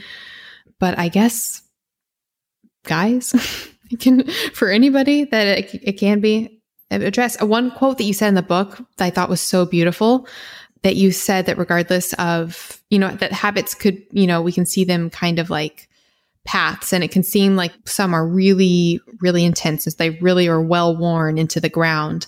But you said there is enormous momentum waiting to bring you back, which I just thought was so beautiful, that at any point there was this huge, enormous potential to return to a state being free of having to engage with that habit, that behavior, that thought pattern. It's like everything in us wants to go back home. So that's totally what kind of wants to happen. And you're right. I mean, there's just so much momentum in favor. it takes a lot of energy to be in a habit, even though on the psychological level, it feels like the shortcut and the quick way to not feel pain and all that kind of stuff. It's so much harder to do something than it is to do nothing, right? Like it takes a lot, and there's so much momentum in favor of us just settling and being okay and not needing to add anything. And it does sometimes, like I was saying, we can expect that it'll take long, and then we hold on to that, and then we find evidence for that. And so that happens. But the other thing that happens a lot when I see people like starting to be free of a habit is they have an insight or a series of insights. So they really see, like everything we're talking about, they come to really see it as true. And this is so fascinating. And their mind and their body, like their psychology and the machine of their body still kind of goes with what it's used to. So for me, this happened for me with binge eating. Like I mentioned, I had some glimpses into this understanding, and I knew, okay, I am free. I am free, and I will be free. And that's, everything's a done deal as far as that's concerned. But that doesn't mean my mind instantly stopped going to the same places it used to go. And when it went there, I still felt a lot of the energy around that I had felt before, because that's just a body and mind that are in a habit. But the thing that was different is, independent of my body and mind going there, I saw it differently. I saw, here's, just like, again, with the fasting that we talked about, here's what time I usually start thinking about breakfast. I don't do that anymore, or I'm not doing that right now. And it just, it's like just that space to feel the pull, the physical and psychological pull, but to not have to go with it. Yeah, I think that is something so huge to touch on, this idea that I think our current identity so often can get tied to the behaviors and the thought patterns we've been experiencing. And that, so when we reach a point where we realize we don't have to be engaging, or, they don't have to be a part of our life going forward, it's weird. We can almost we can feel like we're losing something, or that, we can, they'll say that people prefer a current situation that might be unpleasant or not serving them just because it's what's comfortable or it's what they're used to. And I think people so often, get stuck in that. It's kind of interesting. Like, I just had LASIK surgery done, and I had so many epiphanies about all of this stuff with that process, because so the day before, I was like, you can't wear contacts or glasses the day before, and I got it to see far away. And I had this moment where I was looking at the world and everything was blurry because I hadn't had the surgery yet. And I was like, wow, I'm never going to see the world like this. I'm never going to see the world blurry again. And you'd think that would be like a really great thing. But instead I got hit with like this wave of sadness, like, oh, I can never again experience this. And I was like, wow, that is such an epiphany, that I'm sad about losing something that is, there's something better most likely on the other side, but I'm sad about losing my current experience or my current reality. And then the second epiphany I had regarding it was, I got the actual surgery done, and it was massively unpleasant while it was occurring. But, now it's done, and now I'm so grateful I can see. And I'm not traumatized by that, even though it was a quote, very traumatic experience. I'm not playing the story in my head every moment. I could be playing a story every moment in my head about, I had this terrible traumatic experience where they did all this stuff to my eye. I could be thinking about it all the time, kind of like I think about some other things all the time, my IBS, but I don't, and I haven't attached any story to it or meaning, or, like we were talking about at the beginning, like my language hasn't made it a part of my current reality. And that made me realize, if I can experience something, it's not even, I don't even want to say objective, because now it's like, what is objective? But something most people would interpret as being a very unpleasant experience, and I don't carry it with me, why do I carry the emotional baggage of other experiences? So I know that's a lot of like words, which is ironic, but it just comes back to this idea of, experiencing that we can just experience anything in the moment, and that can be okay. Yeah. And it pokes a lot of holes in this idea that we all kind of carry around, that is, there's a certain logic to what we experience, and it's for a good reason, and it all makes sense. And, even though I think if we just look a tiny bit, we see that that's not the case. But I love examples like that, because it's really like, wow, isn't that interesting? Less, quote unquote, lesser things you might be, ruminating about or having flashbacks about for months, and something like that, you just brush it off. And we have thousands, millions of examples of that all the time, which, again, it's just like, wow, how seriously am I going to take my own judgments when they're as fickle and illogical as that?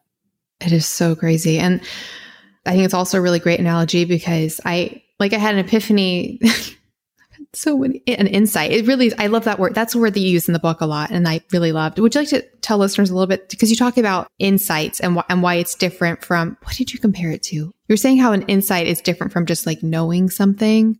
Yeah. From learning a fact or something. I think they're kind of the opposite. So, I forget the word I use now in the book, but learning something or a new concept that we pick up or something like that, it's added.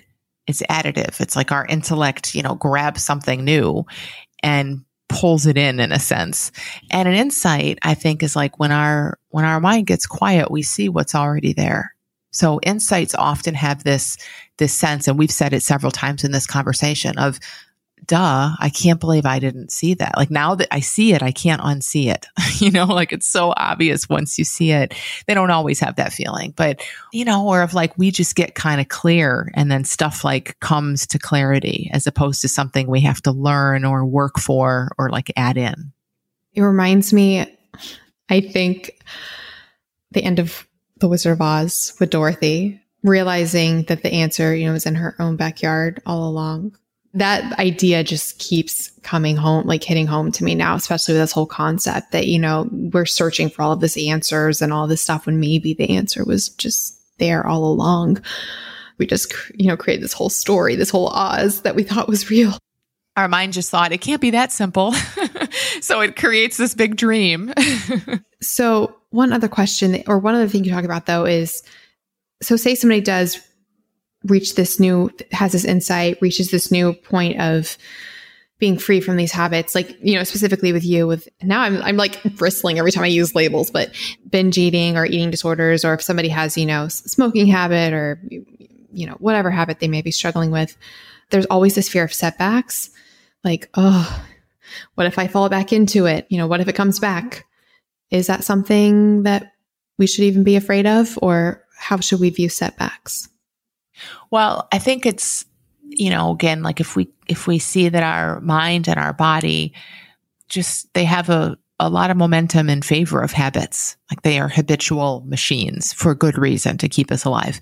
So often stuff will come back, and that doesn't have to mean anything. And it doesn't if anything, it probably means that your brain works well, you have a good memory and your mind wants to bring it back, but anything, everything we've been talking about, the suffering in it is 100% the story we tell. And there's a lot of story. And a lot of it comes from even outside of our own heads. Ultimately it's coming in our heads, but it's been given to us by, things like 12-step programs, which have helped a ton of people and can be really amazing. But there's also this part of it that's you're on the wagon or you're off. You count your days. And if you fall off the wagon, you go back to day one. It's a very black or white kind of mentality. And so we've sort of adopted that in a lot. And there's many other examples where we've kind of adopted that. And so just see, there's nothing inherently anything about say you've had so many days without your snacking habit or something. And then one day you snack, it doesn't mean anything but the meaning your mind attaches to it. And when people see that, then it's oh, okay, my mind started going back to snacking. I got caught up in it. I snacked again. End of story. And often when people see that, even better is that they kind of learn something from it. It becomes an opportunity to kind of reground in a sense in what they've seen. Oh, that's right. That's just my mind just spit that out at me like it always had. And I got caught up in it. They almost come away from the quote unquote setback with greater clarity. So I can't see how there's anything inherently wrong with them. So Not to create a very specific potential problem, but I do think what a lot of people might experience with that idea, which is so freeing and so incredible. But what about when people have that idea and then they're like, oh, like using that as an excuse to further engage, with something they don't want to do. Because then it's like, oh, well, this can be a learning experience, or it's fine if I do this again because it's meaningless. So might as well, that whole voice.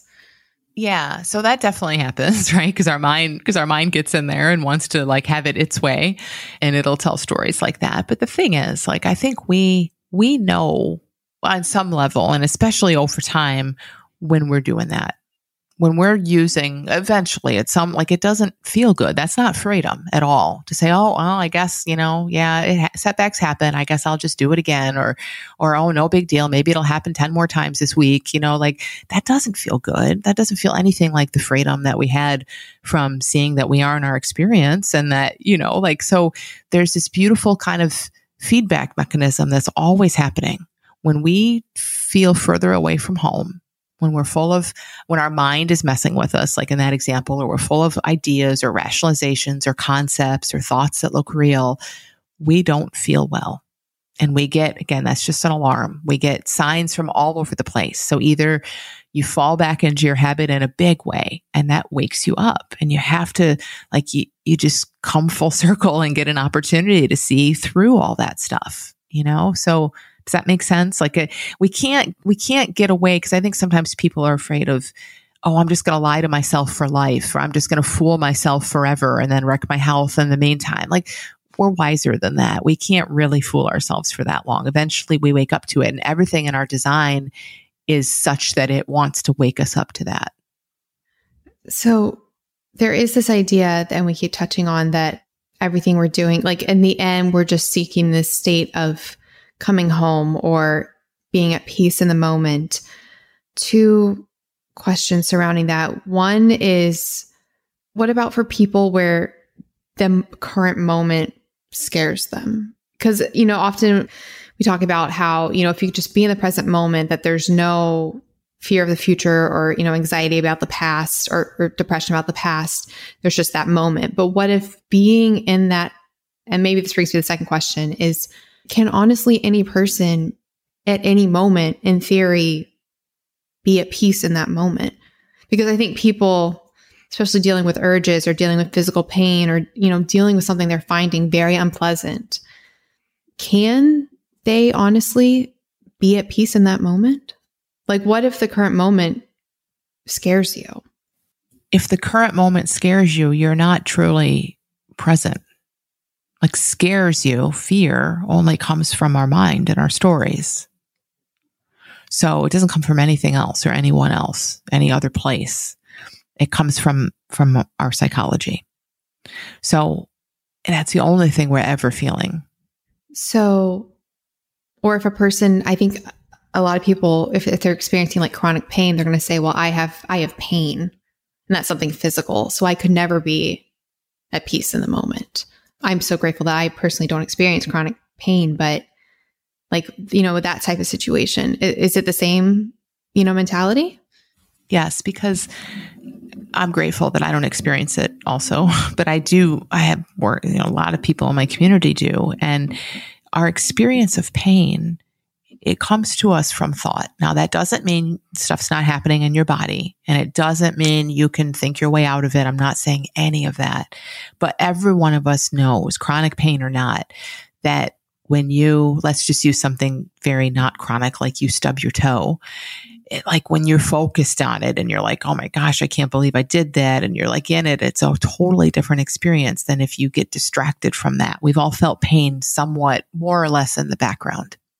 Now, chronic pain, again, I have so much compassion for people that live with that, but it's actually probably even more relevant there. It's there in their life chronically, but their thinking is still moving all over the place. And everyone with chronic pain I've ever talked with sees this and says, yes, when my mood is in the toilet, when I'm focused on the pain and I'm so upset and I'm trying to fix it, it is totally different than if I'm doing something that I love to do, or if I'm just sitting, or if my mind wanders away from the pain. So like, that's, again, please don't ever hear that as like saying, oh, you should just think your way out of it, or it's not real, or anything like that. It's a real experience, but our experience, even of pain, is always moving at least a little bit. There's always fluidity there. And when we know that, we experience it more. If we think, oh, pain, just like everything we've talked about previously in this conversation around this, like if we think it's different, if we think it's the exception, we're just going to experience it as the exception. But, if we can kind of see, wow, what if this is like that too, then we tend to see that a lot more. So like for the exception, you're saying if we see chronic pain as the exception? Yeah. Or any kind of health issue. Like if someone says, oh, well, everything she's saying is great, but I have chronic pain, or I have this health issue, and that's different. It's, we're just going to experience it as different if that's what we believe about it. And if we're not kind of willing to be open to maybe it isn't. So even pain is coming, our experience of pain is coming to us moment to moment by thinking.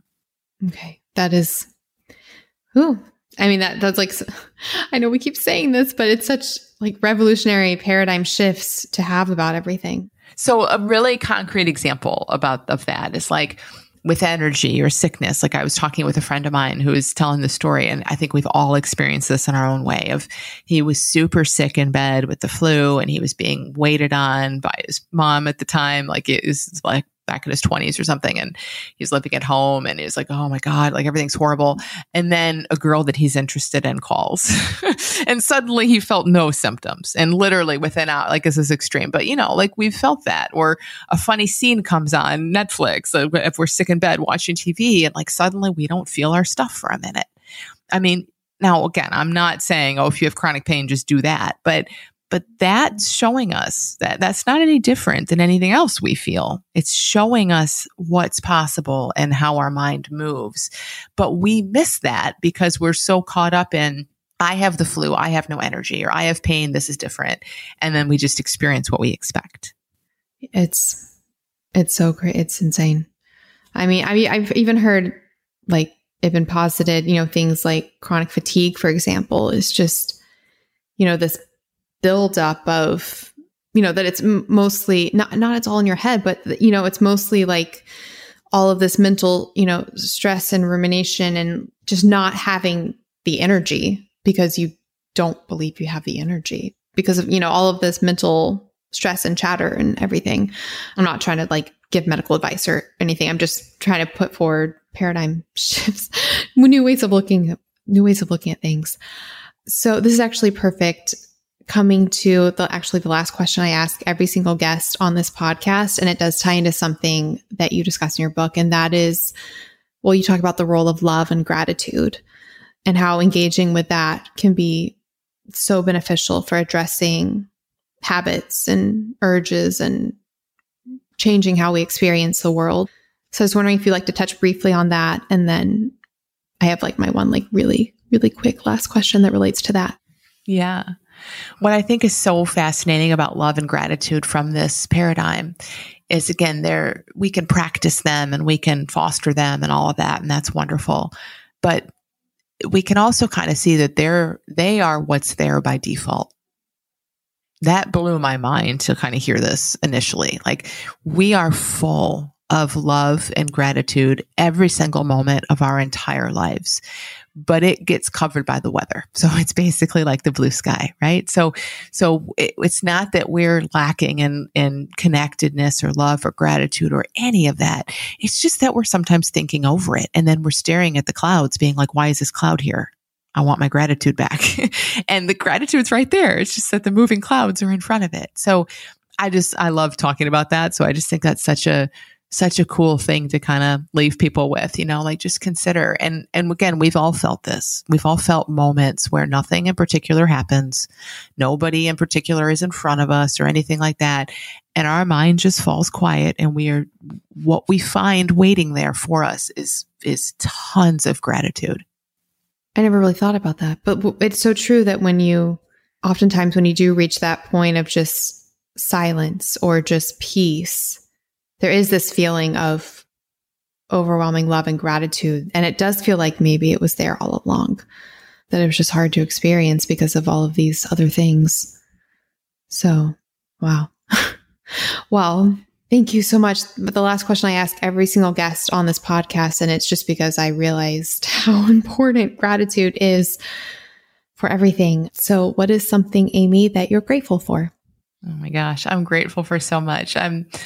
My daughter's birthday is tomorrow, so I'm very much thinking of all that. She's turning 10, and I'm just so grateful for my family. So grateful that I have 2 healthy, happy kids and an amazing marriage, and really grateful that I stumbled upon this paradigm that we're talking about, and that I get to spend my day talking about this kind of stuff with people like you. It's just, I can't even imagine. In my wildest dreams years ago, I could not even have imagined that it would be like this. So super grateful. Well, thank you so much, Amy. I am overwhelmingly grateful for your work, everything that you're doing. It is such a wonder, and it is helping so many people. And I'm just so grateful for you. Amy does have a wonderful gift for our listeners, and I'll put a link to it in the show notes, but she is actually providing the introduction and chapter 1 of her book that I keep talking about, The Little Book of Big Change. So I will put a link to that in the show notes. Again, the show notes for this episode will be at melanieavalon.com/habits. And I'll put links to everything there. And in addition to that, Amy, how can people best follow your work, stay in touch if they want to know more? What are the best links for all of that? My main website is dramyjohnson.com, just dramyjohnson.com. I have a podcast, and there's all kinds of free content there. And the main way that I share this paradigm is through my online school and community. It's called the Little School of Big Change, but there's links to all of that on my website. Awesome. So I will put links to all of that in the show notes. And thank you so much for being here, for everything that you're doing. This was absolutely, we'll say it one last time, mind-blowing, wonderful, paradigm shifting. Someone's going to have a fun game like counting how many times we say mind-blowing. I know. I know.